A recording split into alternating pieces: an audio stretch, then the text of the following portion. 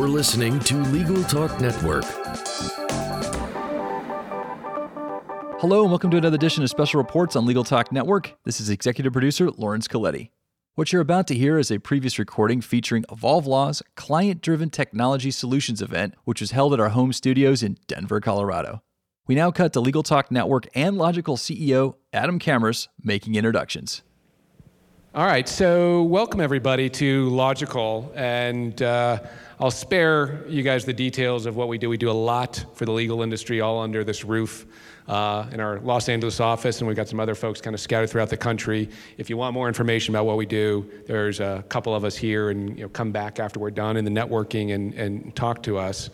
But I wanted to, as I was talking with Mary earlier today, planning for the day and thinking about client-driven technology and solutions and what you guys are going to be talking about. I was on the plane yesterday from Los Angeles, and I sat next to one of the chief system engineers from HP. And what this guy does is he goes in and he does these massive multi-million-dollar installs for very large law firms, very large corporations, and solves these major problems. And I'm in tech, and I didn't totally understand what he did.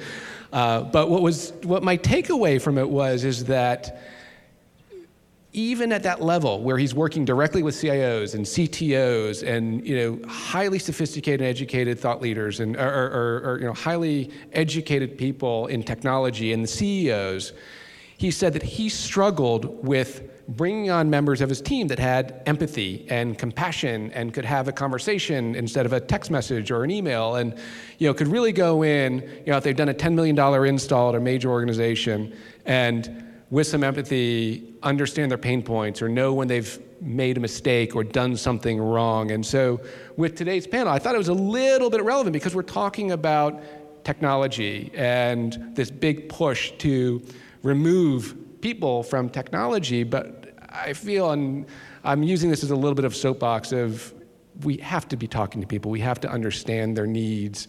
And I thought it was a little bit relevant. I was talking to him, even at that level, at the top of the top from technology, they still struggle with really delivering seamless services and understanding those customer needs. And so that's my segue and the transition into today's talk. I'm going to turn this over to Mary Jutton, who, if you don't know what she does a lot with TrackLight, but also with Evolve Law. And she's really spearheading throughout the country. I've been to a couple of events in a number of different cities now, and she's bringing together really unique and really interesting people that are doing cool things and sharing their knowledge. And frankly, per some of our conversations earlier, we could use some more of that here in Denver. So without anything more, Mary Jutton from Evolve Law. Okay.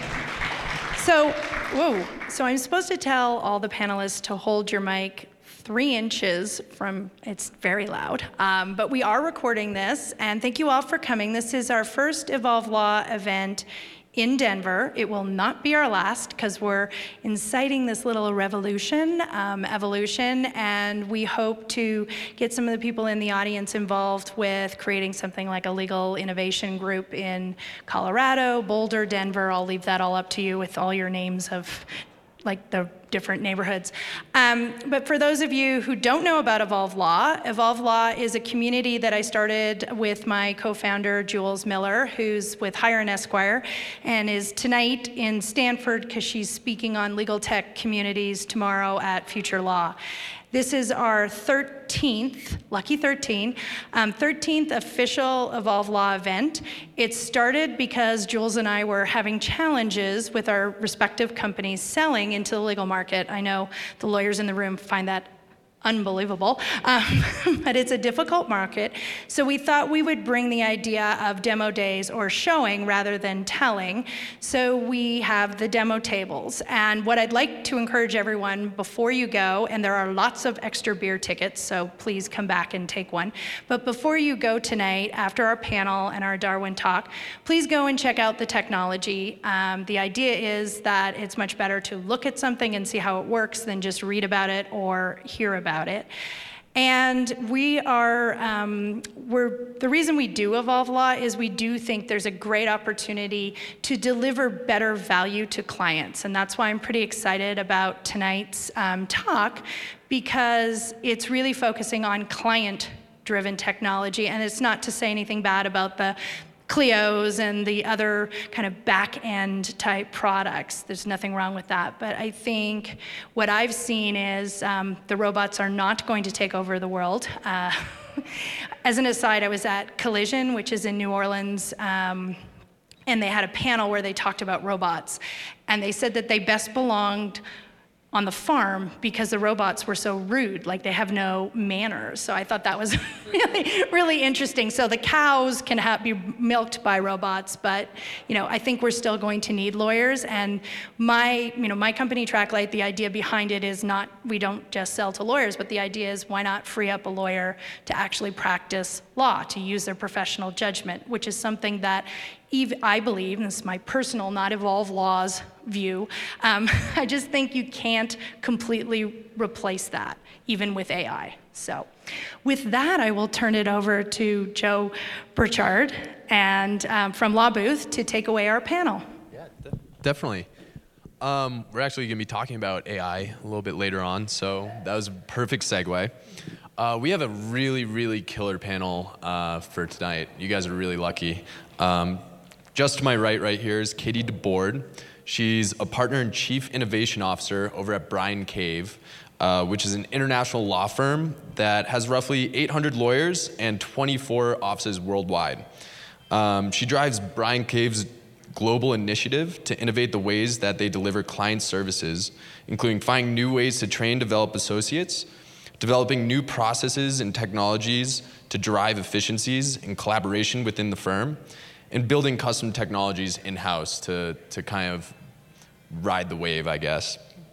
To her right is Kate White, who is the client engagement and innovation strategist at Davis, Wright & Tremaine, an AmLaw 200 firm with roughly 500 lawyers and 9 offices across the US and China. She's a founding member of the DWT De Novo, Davis Wright Tremaine's dedicated innovation team.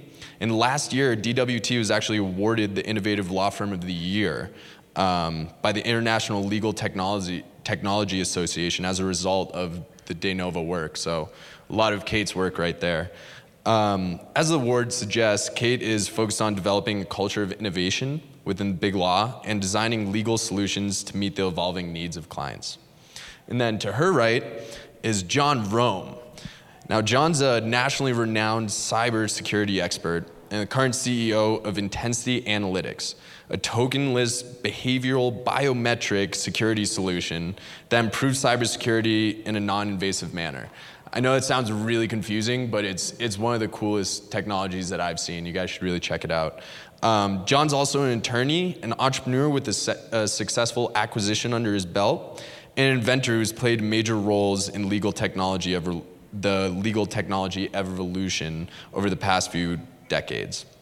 So we can all kind of agree that the way that law is being delivered needs to change and become more efficient. But what are the biggest pain points for those practicing law? I think it would probably be best if we started with Katie from Big Law and take it away. Yeah, and actually it's an interesting segue to what Adam was talking about with needing some empathy and understanding the human alignment between law and technology. And I was thinking about this question a lot, and there's a lot of pain points, but I feel like from my perspective, I was a practicing lawyer up until last year, before I stepped in this role. And I think there's a lot of disconnect between people who are viewing law from the outside and thinking about ways that you can improve processes and make them more efficient through technology and eliminate some of the redundancy and what we would call maybe commoditizable work. And then on the other hand, you have the attorneys practicing pretty bespoke practices. They have clients who they're advising on complex facts and complex litigations, and when they come up for a breath, they're told, well, technology could solve all of your problems. And I would say one of the biggest pain points is that there is no bridge right now between the lawyers who are sitting in this chair and the technologists who are sitting in this chair. And I agree with Mary. I don't think robots are going to take over lawyers. I don't see it. I don't know how it's possible. But I think that once we get lawyers understanding how technology can augment their practice and we start all speaking the same language, a lot of the other pain points can be rectified. Definitely. John or Kate, you guys have any thoughts on that, or? Go ahead. I would just add, I would second everything you said. I would just add that I think even though a lot of practicing, especially outside counsel, see how much technology can empower their practice and help them do better for their clients, change management is still such a huge issue. And a lot of it is that bridge between technologists being able to say, we can make this better for you and we can build you a solution, and then actually implementing that into the practice. There's more to it, obviously, than just plug and play. And a lot of it also involves breaking the work apart, putting it back together, figuring out who's best for what task, and then who actually needs to use the technology. So there's just a whole ecosystem around the change. Definitely. Just a quick comment on that. A famous professor, Jacob Schmuckler from the University of Minnesota, wrote a book on the diffusion of innovation, and had to do with the rationale as to why people do or don't readily accept new things. His book was published before there was a computer era, and so he focused on hybrid corn seed. And he could demonstrate that regular corn seed would grow, umpty-ump bushels per acre, but hybrid corn seed would raise that by 70%. It took 30 years for the farmers to switch from just bushel A to bushel B. There was no difference. It just takes a long time. And so to some extent, there's some history that guides us, and I'll have a lot more to say to that when I answer another question later. Yeah, definitely. And I think, like you guys said, it's kind of hard to get the attorneys on board and really pushing for this change.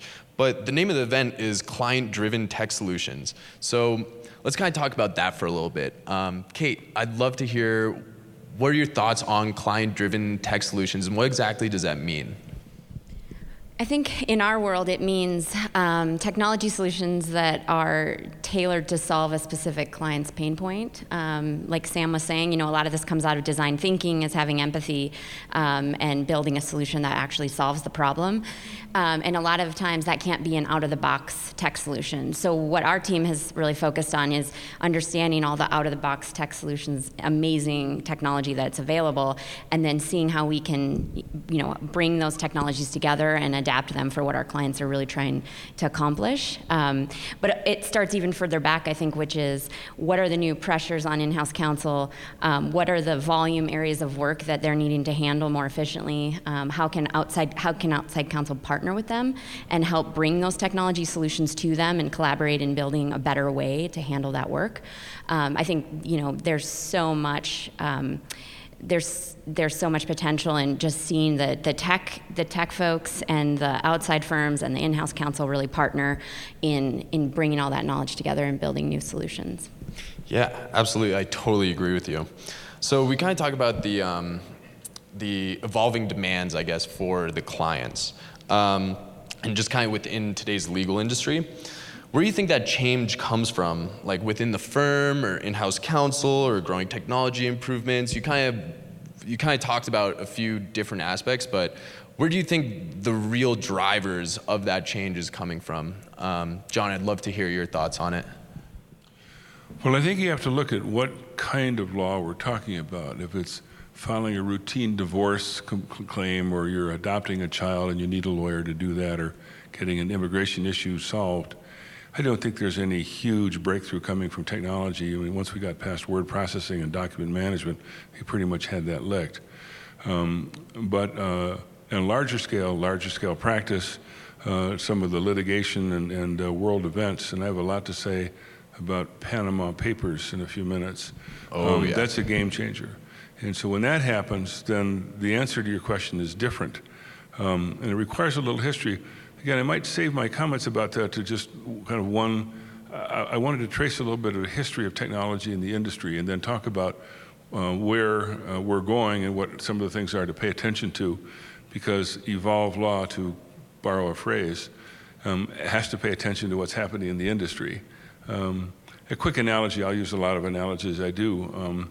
Not a lot of us worried about North Korea lobbing an atomic bomb over here 20 years ago.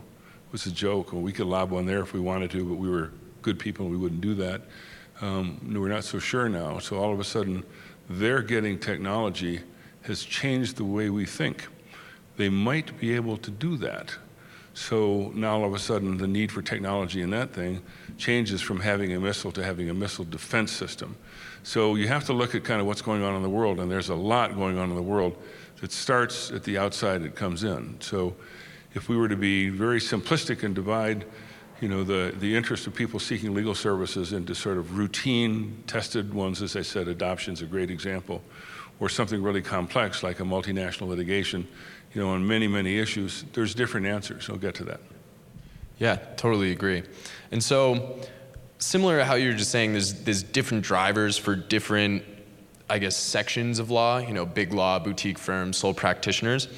Do you think that all these different, I guess, styles of law firms need technology to grow? Or do they have kind of different needs as far as how much technology they actually need to supplement their workflow? Katie, I'd love to hear what you got to say. I would say my first instinct to that question is that it's a little bit different. Big law firms have far different challenges than a solo practitioner, and they have different practices. Their clients look different. I think in some ways, from a big law perspective, what you're looking at is a trend towards true business partnership, as Kate was alluding to, with your clients, where you're actually going into your clients and solving a systemic problem that has a tech-enabled component, that's associated with that. And I think that with a smaller, or solo type practice, you're going to be interacting and interfacing with your clients on a much more personalized level. It's not going to be a systemic business overhaul that you're trying to solve. Definitely. Do you have anything? Yeah, I would just say I think what we're seeing in our law firm at least is in big law, there are sort of two opportunities. I mean, there's tons of opportunities to leverage technology, but sort of two camps. One is there's technology solutions out there that can help our lawyers internally enhance their practices, do their work more efficiently, free up our associates from doing monotonous tasks, and instead start to make them really strategic advisors or project managers. That's like one camp. The other is really that collaboration with clients to solve their problems, to package the legal work in a way that adds that extra layer of value, where we help them draw out business insights or create a better system, design a system. So I see those as almost a little bit different and requiring a bit of different skills and change management techniques and things like that. As far as importance, do you think one is more important for the other for law firms to focus on, or? Yeah, I want to answer that. I actually think they're both really critical to approach, because if you focus too much on, externally facing technology for clients, but you leave your attorneys behind, you're leaving your business model kind of in the dark ages, and that's a mistake. Yeah, that's how companies die out, right? Mm-hmm. Absolutely. So there's kind of those two different, I guess, theories on where technology should be moving, whether it's in-house or kind of client-facing. For the client-facing solutions, who do you think should pay for it? Should it be the law firm that's paying for it, or should it be the client that's kind of supplementing it through the hourly rate? I think law firms have a responsibility to invest in technology that's going to help them do better for their clients. So I think law firms need to definitely be making those investments. I mean, the stat is something like your average business invests 3.5% of revenues in R&D, and the average large law firm invests like less than 1%. I think we're going to see that changing, and we already are. We have, people like Katie and my team on staff. So we're already starting to see that change happen. But I think that where we are still providing legal expertise to a client, and then we want to take that a step further, and they're getting legal work product out of the technology solution, I think, there's a pricing model involved in that. And what we have found is clients are more than willing to pay for that extra value they're getting from the insights that can be drawn from technology. Right, absolutely. John, what do you think? Yeah, again, I think it's a complex answer that varies with the nature of the practice and sort of the state of the world. And maybe it's a good point at this point, since I've sort of alluded to deferring it for a second. Let me indulge your patience for a second and give you what I would call the Neil deGrasse Tyson view of technology in the world.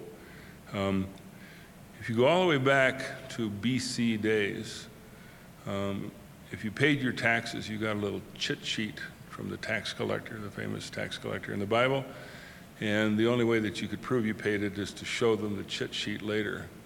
So probably the first technical invention that happened was somebody came up with an urn of some kind, and they say, well, if you put the chit sheet in there, it won't rot as fast. And maybe that was the first use of technology, and the first purpose of that was so that you could avoid a cost, another way of earning more money.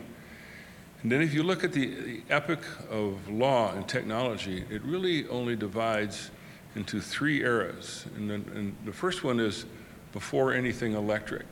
So up until about 1870, automation in a law firm might be a file cabinet. We have a nice way of cabinets on wooden wheels, and we can roll the papers out, the 27 that are in there, and roll them back in, and that's a nice way to automate the practice of the firm. But it didn't really change anything.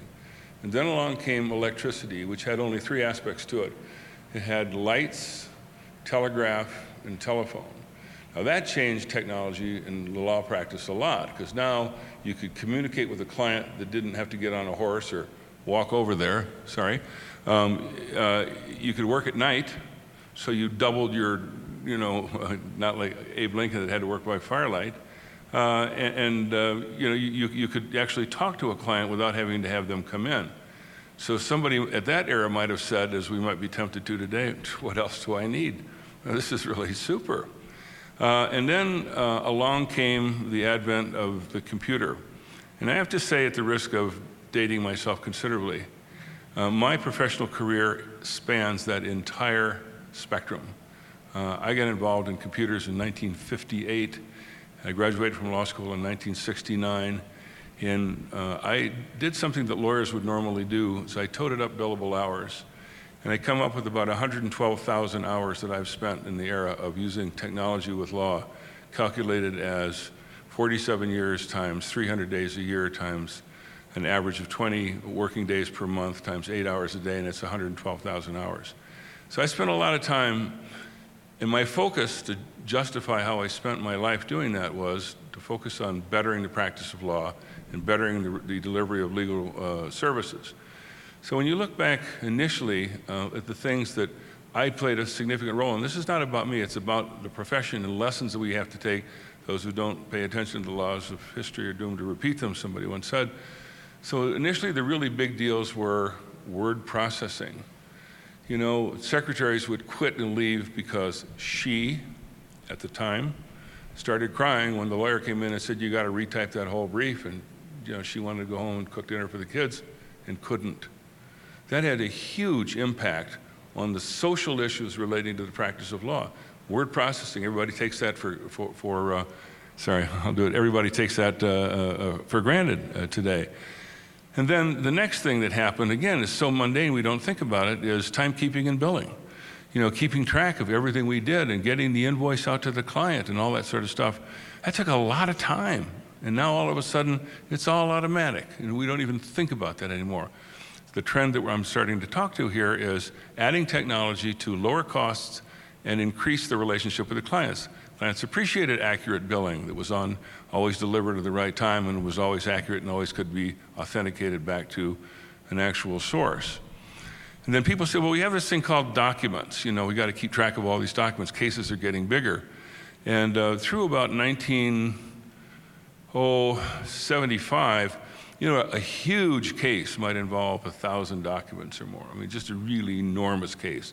So what they do, they hired a pool of paralegals, and they came in, and the paralegals would go through the documents, and then somebody said, well, you know, there's a computer technology that can do that. And of course, there was all the resistance to that. Well, why would we replace humans with machines? Humans are so much better. And of course, we always agreed with that. If you had a one document case, the only technology you needed was a thumbtack. You stick the document up on the wall, and then you had it. You maintained it, you stored it, and you could retrieve it by looking at it. And then along came cases like Exxon Valdez with 10 million documents and a no-nonsense judge that said, you've got 10 months to get on top of those. There is not a group of people in the world, any size group, that can coherently read, organize 10 million documents just using people. They had to go to machines. So initially, they went to machines to scan them, but what people forgot to think about at the time is if you scan 10 million documents, you just pass the problem down the pike to the next step, which was then you have to somehow deal with them. So if you have 10 million documents scanned to a disk, so what? You want to find the document that relates to this fact on this date by this person, and it's not indexed that way. And so that begat the technology called unstructured text and full text retrieval. So we got involved with that and figured out how to do that. Again, the trend continues. We are using technology to make more money, to provide better services to clients by using automation. And then the proverbial, you know what, hit the fan. Now, the technology is out and it's coming back into the legal profession for the first time. I'm going to say that again because it's so important. Now, the North Korean bomb was on the other side. It's called cyber war. And whether it's another government or it's another client, now they are using technology for the first time to invade the province of the practice of law. And there's no defense to it. So when I hear, and again, I have my own views, but I've spent my whole life as I went through working on technologies to make the practice of law better, that nobody's paying any attention to that. It's like the deck chairs on the Titanic. But wait a minute, not what you think. When people use the analogy of the deck chairs on the Titanic, what they're talking about is what happened after the crash. Why are you wasting your time moving those chairs around? You better be looking for a lifeboat. But the real problem was the day before. Why are you sitting there having a nice drink and looking up at the sky and not looking out at the horizon? It's the horizon that's going to kill you. So by not paying attention to that, you wound up drowning. That's what's happening today, and there's two words for it. It's all over the place. It's called Panama Papers. The other guys are really good. They're incented. They're paid. They get a huge upside, whether you call it ransomware or anything else like that. Technology, for the first time in the practice of law, has become an enemy rather than a benefit. Whether the benefit shows up as a cost savings or shows up as a revenue augmenting thing, it's a problem. And so I have to say sometimes in my own thing, I try to get people's attention and say, you know, geez, there's an iceberg out there. Yeah, well, let's get our social media act together. I'm not saying that's not important, but talk to a lawyer who belongs to a partnership whose house is on the line because it's not a protected corporation, and they got a $20 million judgment from courts, which recently, and there's now case law out there, if you don't take care of confidential data, you're liable. What are you doing about it? So when somebody tells me we're just slammed, I ask the question, slammed doing what? Are you paying attention to what's going on out there? So I put my life's focus on technology early on as a pro and now as a defensive thing because that is the key issue that's out there. There's nothing else that gets to that level, in my personal opinion, because not on the personal practice of law, you know, the adoptions and that sort of thing, but in big corporate law, the obvious question that's going to come from the general counsel of the big outside company is, tell me in detail, how do you protect yourselves when I give you my confidential data? And if the answer is, well, we have a username and password, they need to find another firm. Yeah, I think you touched on some really cool technological, you know, milestones within the within the legal landscape that really changed how law was practiced entirely. And it kind of brings up a question in my mind of like, what's next out there? You know, what's the next technology? What's the next e-discovery that's going to change the way that people are handling documents? You know, how is AI going to be the next big one, or what do you think basically the next big technology for the law practice is going to be? We just touched on this, but when we're using the term technology, we're using it kind of all over the place. We're talking about technology internally within the firm. We're talking about technology that, firms like ours are building for clients to help refine processes, help make sure that vendors are negotiating contracts according to the terms that have been approved by the General Counsel's office. And so there's a lot of different ranges of the term technology. I think in terms of law firms and how technology is going to be used in-house, I think that the next big thing personally is a couple of things. And it's not necessarily a technology. I don't have a predictor of a technology that's going to change the world, but it's how technology is integrated within law firms. And it's one is that I think technology is going to be increasingly used as part of a holistic solution that law firms offer to clients. So when there is a large M&A transaction, for example, the law firms are going to be able to handle from nuts to bolts everything about that transaction, all the due diligence. They'll have the LPO relationships lined up. They'll have the technology in-house, like Kira or whatever, to do the due diligence. They'll be able to run the information up to the next level so that the company that's merged can then use that data in different ways. And the law firm will really facilitate the ease of use of that data for that client going forward. I think that's one thing in my view. And I think the next thing is, and Kate and I were talking about this before, is I think there's a lot of opportunity for strategic partnerships between law firms and other technology companies. And if we work together and if we share expertise, we can identify that new technology that I unfortunately, haven't identified yet. Yeah. So. Yeah, I'm with Katie. I don't have a technology that I think is the next thing, but I think we are going to see a shift in big law becoming a lot more like the Big Four, where we're focused heavily on consulting with our clients and helping them mitigate risk. And really leveraging technology to do that, pulling together tons of data and saying, here's what we can tell you about, what could fall apart about this deal or where this type of litigation might head, how much it probably would cost you if we make this decision versus this decision. I think those types of predictive analytics are going to be a core offering of law firms in the future. And of course, a big challenge with that is we have to figure out how we change our pricing model and our revenue generating model where that is paid for as value rather than being a reactive legal expert in helping a client once a legal event arises. So really doing that proactive consulting going forward. Definitely, I totally agree with you.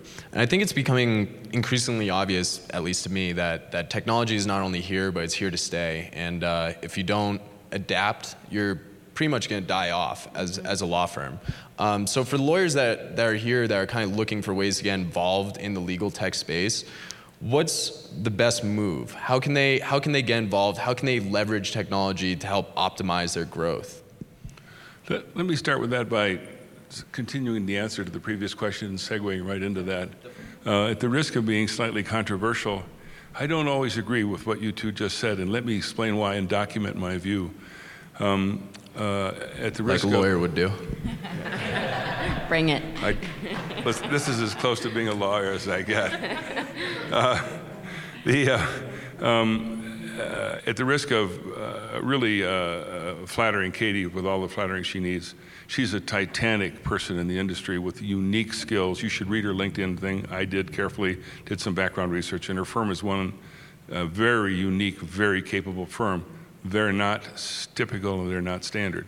So my view is, law firms should not be involved in inventing technology for several killer reasons. Number one is that they then put themselves in peril of losing the employees that invent that, because yesterday they were worth $60,000 a year. Now they're worth $180,000. Loyalty is for zero, to edit my words here for a minute. And so, and I know an awful lot about the employment market in the IT world. I know even more about it in the cybersecurity world, and there aren't any people out there. So the problem is that somebody who works for a law firm who invents something that's really cool, they're going to get bought away from that law firm in 6 months. So it's a failed strategy. For the same reason that a law firm would say to its client, well, you should use us as an outside supplier and don't do it yourself. For all those reasons, the outside law firm, Brian Cave in this case, and again, a titanic firm, has the skills to do that. And so they say, we can do that practice of law better than you can, use us. I make the same point when it comes to technology, because one of the surviving issues in technology is, where are you going to be in 10 years? What's your long-term support plan? What's your backup? What happens if all of you guys lose interest? Or worse, you get your big IPO and you're all worth, $100 trillion and you leave. Where are you then? You're stuck. Whereas the other key technologies that we have, the ones I went through before, electricity and telephone and Xerox, you're not stuck anymore. Xerox doesn't work, you get some other machine. It becomes a commodity, it's fungible. So I think one has to be really careful unless you have this unique one-off thing. Now, if it's a $10 billion case and you're going to do it for one case, go for it if you can find the talent. So that's my view. What do you guys think? How do these guys get involved in the legal tech space? I mean, what I would say is John is totally right. And I think one of the opportunities is thinking about ways that you can partner with law firms, because we are looking for partners in the tech space for that reason. And I think the law firms that identify some strategic partnerships, those are the law firms that are really going to be able to play in this space without facing some of the risk that, a law firm that acts as a software company, could potentially face. Yeah, and just two things. To your point, I totally agree. I think one of the challenges law firms are going to have to confront is that long-term investment strategy that they are not set up to make right now. Right, and I don't think you're going to get a client to pay for that, because they're going to say, if you guys are going to make a whole bunch of money and do an IPO based on what I pay you to do, cut me in. Right. So, or we're headed in that direction. The other thing is, it's not whether you have a guitar, it's how well you play it. And so the differentiator is to take standard technologies that are out there and weave magic. I mean, every lawyer starts his or her practice the day after they pass the bar. On the first day, they're all more or less equal. Yeah, some do better in law school than others. 20 years later, some are nationally renowned to become Supreme Court justices or write textbooks or, are standouts in their field, and others are not so standout. And so I think it's the use of technology, and therefore on we vendors, the creativity is demonstrate longevity, demonstrate ease of use, demonstrate survivability, demonstrate integratability. So when somebody comes to me and says, I built a really cool piece of software, it's all built with freeware and shareware and hopeware, run from it. It ain't gonna be here in 5 years from now. But if it's built on a standard platform, one of the big standard ones, then it's a good investment. Just to add about how people can get involved, lawyers who are interested in technology. I mean, I think there's so many learning opportunities out there. The International Legal Technology Association, ILTACon, is a conference. It's quite an investment, but it is just a crash course in all of the emerging technologies that are out there in law, and really, really smart people talking about all sorts of things, and very forward-thinking lawyers talking about how they're using technology to change the practice. Definitely. So let's get to the... I think there's a kind of concern within the legal industry that lawyers are seeing technology improvements that are kind of taking the attorney out of the picture. And it's really scary for lawyers because that's putting them out of business. What's your take on AI? Now, I kind of actually have an inside scoop on this. I've talked with the guys over at Watson, who Ross Intelligence runs off of. So I know where kind of it is, but I'd love to hear your guys' thoughts on, are the robots going to take over? Is it going to be a Terminator, status where there's no more lawyers and it's all robots? Or No. What do you think? Yeah. Agreed. Ditto. Do you think there's any time frame on that, or? Well, I think you have to look at, let's use the medical profession as an example. They've demonstrated that robots can do a full knee replace with more precision because it's a machine guiding something to within microns, which is less than the human brain can control human movement. So I'll give you that because it's a physical action. But lawyers think. And AI, and I am a technologist, my whole life is dedicated to it. AI is not going to replace legal thinking. It just isn't. It can make a difference, it can find things faster, it can make suggestions, it can bring up precedents. There's a saying that we have in the technology business, and I mentioned it to one of my tech colleagues out here, and he agreed. Lawyers who are afraid of being replaced by computers ought to be. Ooh, I like that. Yeah. I like that. Probably going to steal that from you. I think in a positive light, I mean, the consistent thing we're seeing is that in-house counsel and outside counsel, they're being required to provide answers more immediately, right? Immediacy is a huge driver, and then efficiency. And if we can, I mean, all this is looking for ways to leverage technology so that lawyers can provide more immediate, educated answers rather than legal analysis, and that we can do legal work more efficiently. It's far less scary to think about it when you just think about how do we use technology to do those two things better. Yeah, I mean, I see it the same way as augmenting what lawyers do, and I totally agree with John that lawyers that are scared of being replaced by robots should be. But I think that where AI could come into play is, as a lawyer is looking at a legal situation, and you're looking at a situation where you're looking to change the law or refine the law, which happens all the time, I think what could possibly happen is that AI can expand your brain in terms of how you can approach the legal issue before the court. The AI potentially could find analogous situations that could be applicable to your case. It's not there yet, but I think that's one possibility of how it could augment lawyer thinking. It could provide the predictive, component to as you're, gearing up for trial and developing your trial strategy. But at the end of the day, as lawyers, we apply facts to the law and we apply the human elements to the law. There's a 360-degree, living, thing associated with practicing law. And, you have policy issues, you have, jurisdictional issues, and I don't see AI going beyond an augmenting function. Definitely. And yes, very well said. I completely agree. There's that element of humanity, and we talked about it earlier. You take a young parent that looks at a child and the child is about to cry, and you just know it from a bunch of symbols and movements and facial and, everything. That's a lot of AI to pack into somebody's brain where mother's instinct works just as well. And I think the jewel that lawyers have to offer their clients is it's a different human brain. Definitely.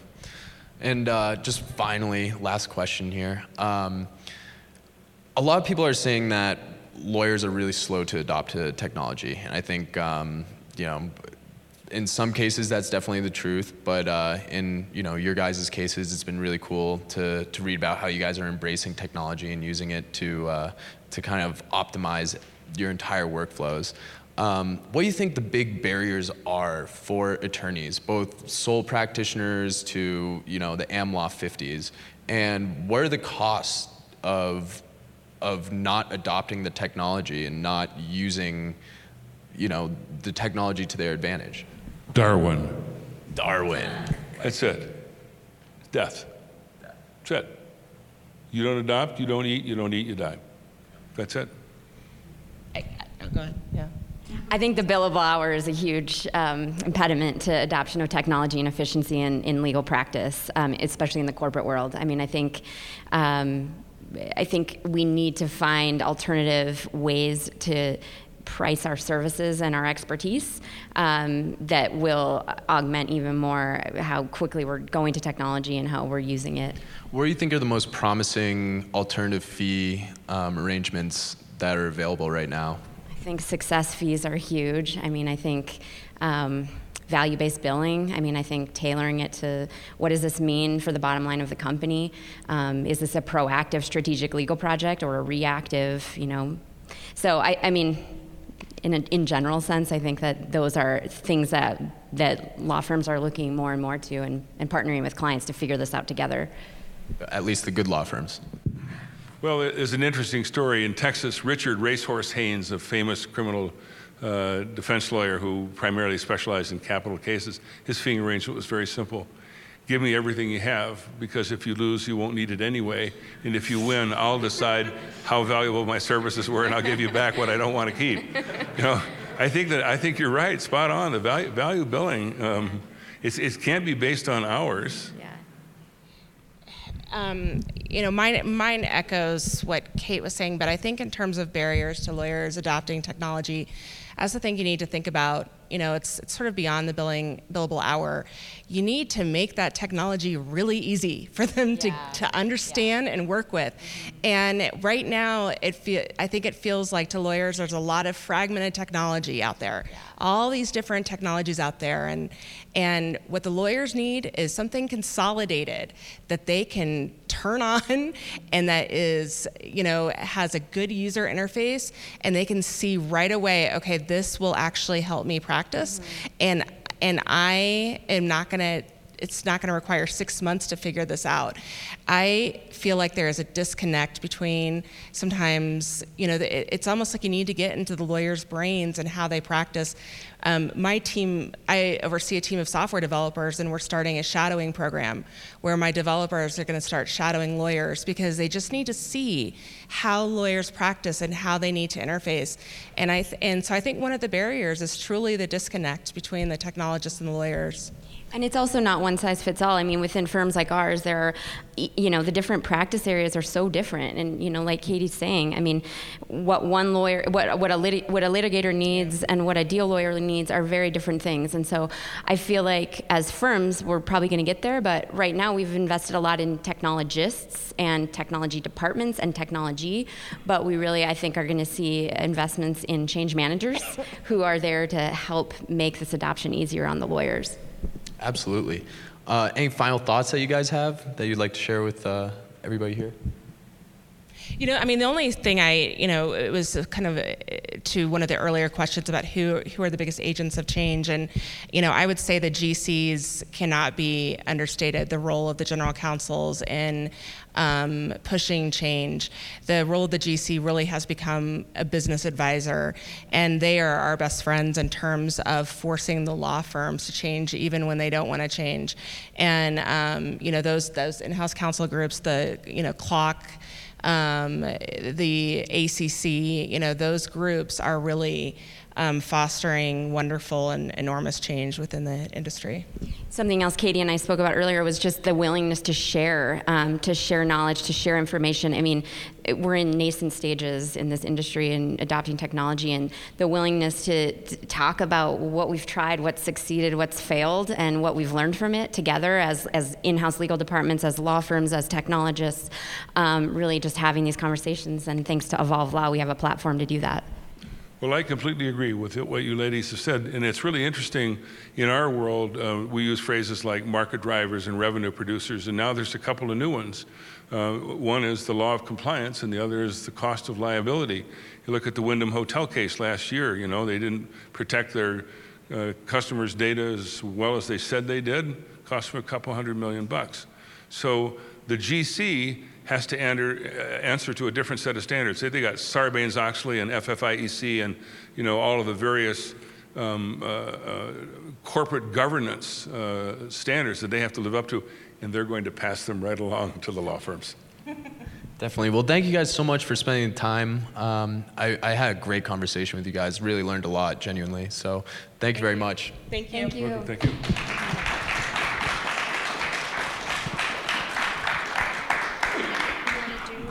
Yeah, we can do a Q&A. Yeah, cool. Yeah, I guess we might as well open up for questions from anybody in the audience. Yeah, Eureka. Hi, my name is Eureka, and I used to be director of intellectual property for a NASDAQ-traded company. And the biggest problem that I used to have at the time was just the differences. I mean, for a variety of reasons, we dealt with a number of different law firms, and they were all at different levels of technology. So then I had some that had problems giving me monthly docket updates, whereas others were completely electronic. Can you comment a little bit on how, Katie, you mentioned how you are trying to work together as law firms to sort of like bring everybody up to a level. Can you comment a little bit on how you're trying to affect those changes, as well as what you're hearing from your clients? For me, and I would suspect that Kate will say the same thing, I think it is incumbent on law firms to create with clients some standard platforms that everyone works off of. I think that we frankly have done our clients a disservice by all of us working on different platforms, working on different billing types of arrangements, and I think that, just as Kate said, there is an opportunity for law firms to work with CLOC, the Corporate Legal Operations Consortium, to really think through what those standards should be for the industry. And we're either going to be thought leaders or we're going to be followers. It's going to be one of those, because, as I said, CLOC is really pushing this stuff and forcing everybody to change. And I am a true believer that needs to change.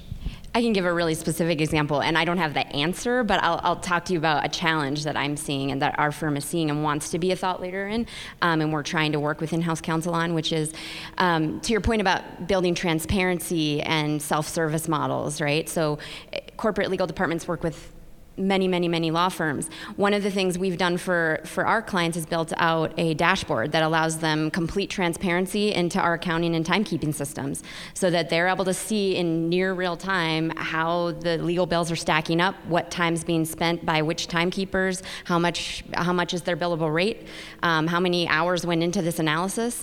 And I think it's a valuable tool, but the challenge is, and we see it, is we're saying to our clients, well, what about when your other 9 law firms start to offer you a dashboard? Are you going to log in to 10 different dashboards? And so we see a real need for law firms to come together, for probably clients to drive that, but for law firms to come together and build standard platforms like Katie was mentioning. And the law departments need to be transparent too, because oftentimes the law departments aren't willing to be transparent on their own e-billing side, which is interesting, because you don't have full transparency if you don't have the dual window. And the whole point of that technology is to make clients' lives easier. I mean, we're not charging them for that. So we want it to be as useful as possible to them. So yeah, we're asking those tough questions, and I think working together to try to figure out what the answer is. My plate's full, and I'm not going to do any more inventing in the rest of my life, but I just had a great idea. Look what happened to the airlines. They all had their different systems, and then along comes Expedia, and they solved the problem. So imagine, here's a new business idea. Somebody says, I'm the Expedia of law firms, and I'm going to put together a consolidated portal that'll take all of these different things and rationalize it so you go to one place and it shows you all the things. I think there's an opportunity for that. Technologists could respond to meet your need. It's a great point that you make. Definitely. Totally agree. Do we have any other questions? You talked briefly about artificial intelligence, and I worked as a legal assistant for a period of time, and my lawyers were very resistant to technological change. I don't think anyone thinks that robots are going to replace lawyers, but what do you think the future of bots or virtual assistants will be as far as their collaboration with lawyers in the future?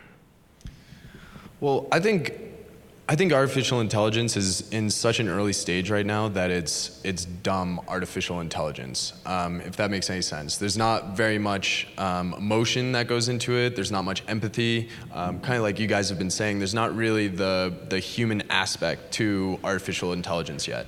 And we're still probably 20, 30 years out until we hit that point. And up until then, I think it's going to be a lot of, like you guys said, kind of automating processes that you would pass off to paralegals historically. And it's going to more of supplement attorneys' workflows as opposed to taking them over. I also think, though, to your question, I think clients are less and less willing to pay for massive overhead. And so to the extent that technology can reduce overhead, I think that the law firms that adopt it will, do better than the law firms that don't. I agree, and the two-word support for Katie's thing is called LegalZoom. Yeah. Raise the price too high, we got a better idea. Yeah. Yeah, and as far as assistance goes, I mean, I think we've seen a pretty rapid adoption of document automation, things that paralegals and legal secretaries used to do. So I think that's a sign that there's a lot of openness, and that tools that truly take out the inefficiencies or make something far more cost-effective for clients will get adopted quickly. It's those really big, huge, kind of scary in the future things that I do think, to Joe's point, it'll be a slower rate of adoption. I think I saw one more question, yeah. Or two more? Okay. Perfect. So in the past, the way law firms have purchased technology has been very, one-off, kind of the model of the past. And now, with the SaaS features coming out, with law firms developing their own technology, I'm curious kind of how you guys see the future of how law firms purchase technology playing out. You think the SaaS is going to have an impact? I think hopefully we're going to have better holistic strategic plans around what technologies we adopt, what technology companies we partner with or buy. I think there's just going to be a lot more forward, looking into the future and thinking far more strategically about what we invest in. I'll give you a slightly different answer to that. By analogy, the main driver for the features in smartphones are Japanese teenage girls. It's well known. They're the innovators, and the market adapts to them, and everybody else follows. So let's follow that same model. What are the main drivers in that? Companies like ours get valued a lot higher if they have a recurring revenue stream than if they have a fixed revenue stream. So we're all going for subscription revenues and, for instance, charging, because it's better for the business models, for the people who value our businesses, and we hope you like it. I'm sure you've probably heard this, but there are too many lawyers out there. And do you see in the near term, in the next 5 years, tech helping with that? Like I see, the booth, I forgot the name of it, Law Booth, actually helping, clients reach, smaller boutique law firms and maybe helping with that. But do you see in the near term tech helping with that problem? And then in long term, do you see tech hurting that, or am I completely off base? Joe, maybe you can take that question. Yeah, I was going to say, that's a really great question. I think everybody kind of has seen the numbers as far as law school applications. They've kind of crashed because it used to be a guaranteed job when you got out of school, but it really isn't that anymore. And I think there's going to be different technology solutions for the different types of lawyers. So the ones that come out of the elite schools, the ones that are going to get hired by AmLaw 50, they don't really need technology to supplement their practice yet because they're going to be within one of the larger firms. Now, the other lawyers, I shouldn't say like other lawyers, but kind of the lawyers that are going to law firms that don't, or law schools that don't guarantee placement in a job, I think they're going to be the ones that are using technology the most, because they're going to be able to reach out and find the clients that historically they haven't been able to find because they haven't had like the referral cycle that kind of the more pedigreed attorneys have. I don't know, what do you guys think? About how technology will help too many lawyers find legal needs. I mean, I think if you ask our friend Dan Lear, he would say there's a huge underserved market of people who need legal help and legal advice that aren't being served because they don't know how to find the right person at the right price. And companies like Avvo and LegalZoom, and they're helping connect legal needs and practitioners, which I think will help that problem. The other thing I'd say is with too many lawyers without jobs, the good news is there are a lot of alternative career paths now that intersect between law and technology or law and design. And I think we're going to see more and more of that. That brings up the other point that I kind of lost while I was talking there. So 80% of Americans don't have adequate access to legal services, and price is the #1 factor contributing to that. And what technology is doing is driving down the overall cost for clients. So when a lot of attorneys see technology driving down the price, they see a shrinking market size, when in reality it's growing the market because it's giving more access to clients who historically wouldn't have access to it at all. I think we have one more question from Chad. Hi. Just to touch on a point by John earlier, we seem to now be in a revolutionary age for communication, where we now have actually messaging apps that are outpacing social media as a means of communication, both growth and usage. And my question is, how are law firms adjusting to that? Because from the perspective of the GC, their primary methods of communicating with an attorney are a phone call or an email, let alone through social media or any other means. What are some ideas that law firms are implementing, or some that might be on the horizon? So, I think that's a big challenge for law firms. And there's an internal challenge, to communicate and collaborate with each other better, and then the external challenge of communicating and collaborating better with our clients. One of the tools that we're about to start piloting is called ThreadKM, which is a collaboration tool internally for lawyers, and essentially the tool communicates in the way that we're all becoming accustomed, which is by thread, and then by continuous sort of text style that you can link in your documents and really have sort of a collaborative system. I think there are other opportunities out there as well. The trick for communicating and collaborating externally with clients, I think that needs to be solved by you guys. We need technologists to solve that problem, because we need, a good platform where the communication flows in a manner that we can all handle. The emails are out of control. Just to really quick, there's a nice template that's going to pave the way to answering that question. It's in the medical profession. It's already happened with Obamacare. Doctors are required to provide patient portals. So now you get on and you say, Doc, should I take 1 aspirin or 2? And they say 2. So they've imparted professional judgment for 0.4 of 1 second. It's valuable, but it doesn't constitute an office visit. They're going to have to solve that problem and set a template for law. I think the meds are going to get there first.